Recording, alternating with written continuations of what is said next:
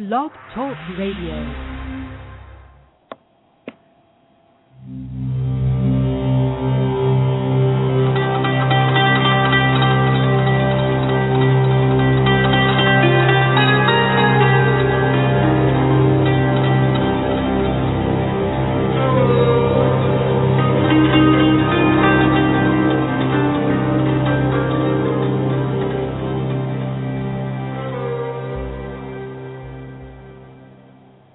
Greetings to you on this Sunday evening here in Colorado Springs. My name is David Fournier, one of the instructors here at Restoring Grace. Thank you so much for joining me, either live or archived. And again, I want to thank so many of you for your kind emails and comments about the Zohar in 15 program. We've been doing this now for about 2 months, and it's just been great to see the response. So again, thank you so much.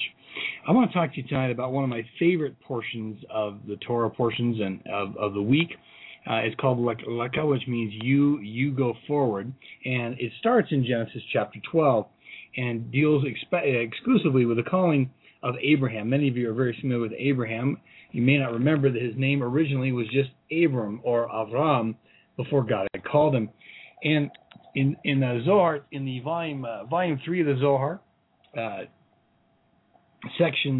volume 3, section Lech Lecha, chapter 5, verses 21, says this: Now Hashem, or God, said to Abraham, Avram, get you out, or go for you. According to Rabbi Elazar, the phrase go for you means for yourself. In other words, you go out for yourself to fulfill yourself and to complete your grade.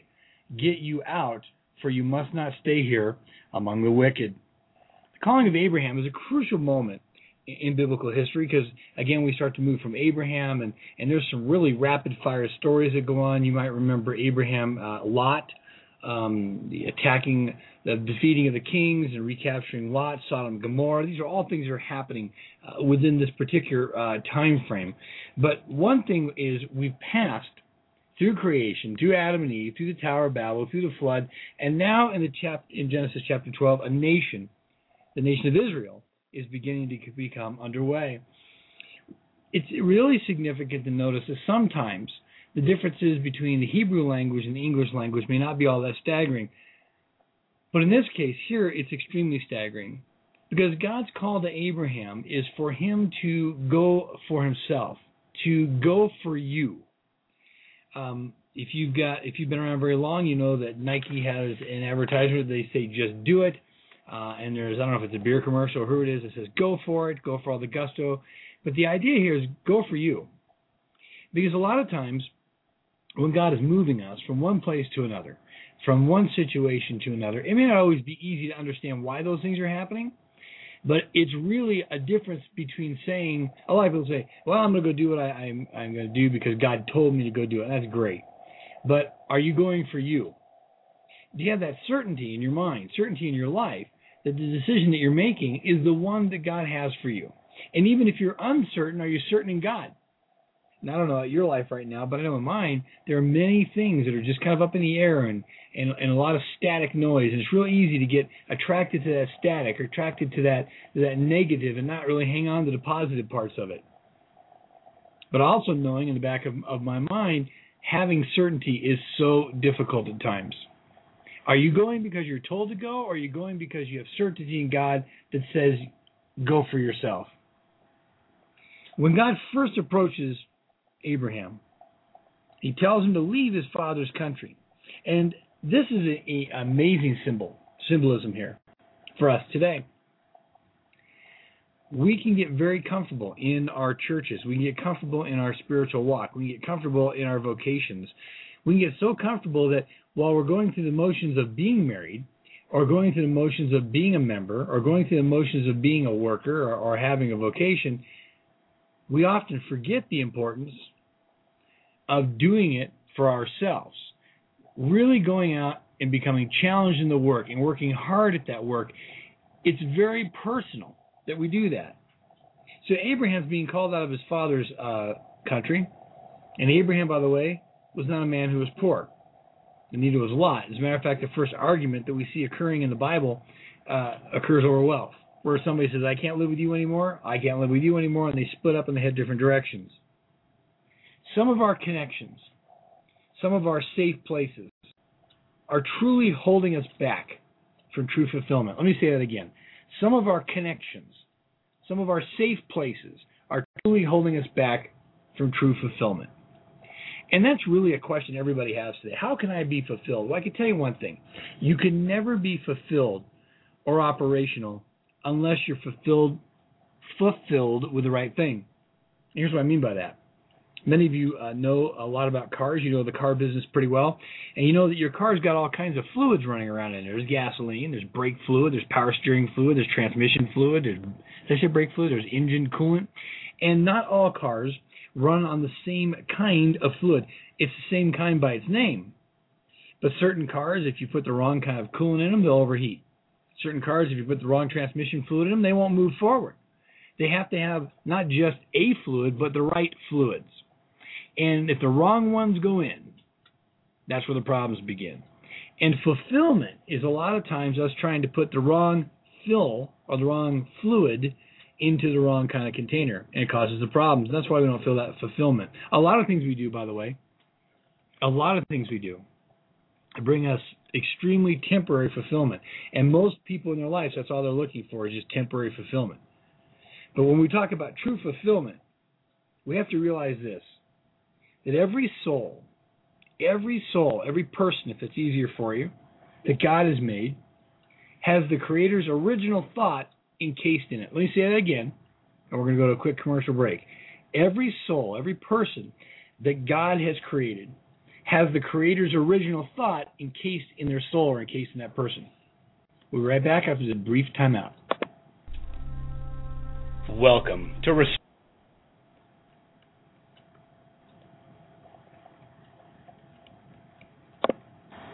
Looking for something different at your next retreat, Bible study, or weekend seminar?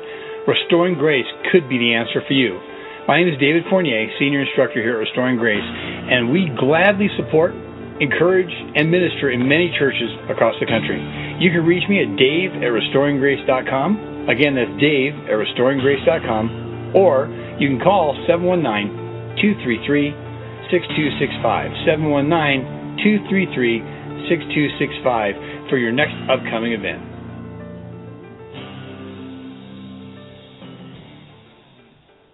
You know, it'd be nice to blame the soundboard guy for playing the wrong spots at the wrong times, but unfortunately I do it myself. Every soul, every created person that God has made, whether you see that as a soul or as the person, it's the same. Every soul that God has made has the Creator's original thought encased in it. What that means is when you were born, when you were created, you have an original thought, something that God saw would be an ultimate fulfillment for you.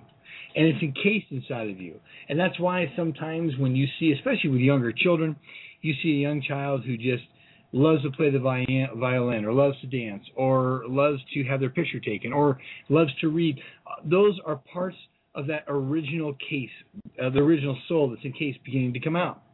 Our job through transformation is to draw out that thought, to draw out that purpose in ourselves, and to find out what is that original purpose that we had for God. And this original purpose, this original destiny, if you please, is our ultimate fulfillment in our life, and nothing else will do. Everything else will be nice and fun, but it will not bring you the ultimate fulfillment. There can be times when our surroundings, our environments, our relationships, our job have so much temporary fulfillment that we lose sight of what really matters. And I see a lot of people's lives. My life can get this way. We lose sight of what really excites us, what really makes us think, what really makes us reconsider our steps and begin to make better decisions. I mean, there is so much out there today to give us those temporary boosts. And that becomes the reason, by the way, we talked last week, we talked about the force of development. We don't like that force of development. That's when God orchestrates events. This is the Creator's involvement in our lives. People often say, why isn't God more involved in my life? Why doesn't He stop, usually about stopping something from happening. Why doesn't He stop that from happening? Why doesn't He do this? Why doesn't He do that? And He might do all those things. He might do all those things. But one thing for sure is it introduces the force of development into our lives. You have to exercise your own free will. You have to make your own choices in this life. But God will continue to allow a certain level of discomfort, a certain level of troublesome spirit, if you please, to come into our lives to remind us you may or may not be in the right place. Because you can't just go because somebody tells you to go.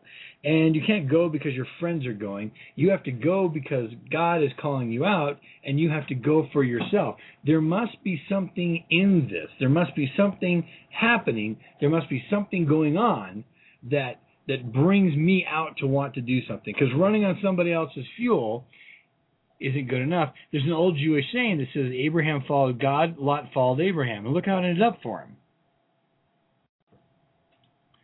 But the Creator does send in signals. And I think that's the part that's toughest for people to understand. It's kind of like the story of a man who there's floodwaters rising around his house.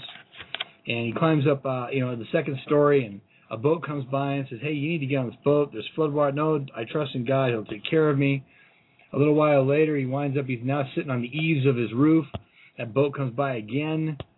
And no, I don't need a ride. I'm fine. God's going to take care of me. Now the next few hours go by, and he's sitting on the very tip top of his chimney, and a helicopter flies by, and they say, look, I'm going to throw you a rope. He says, no, I know God's going to take care of it for me.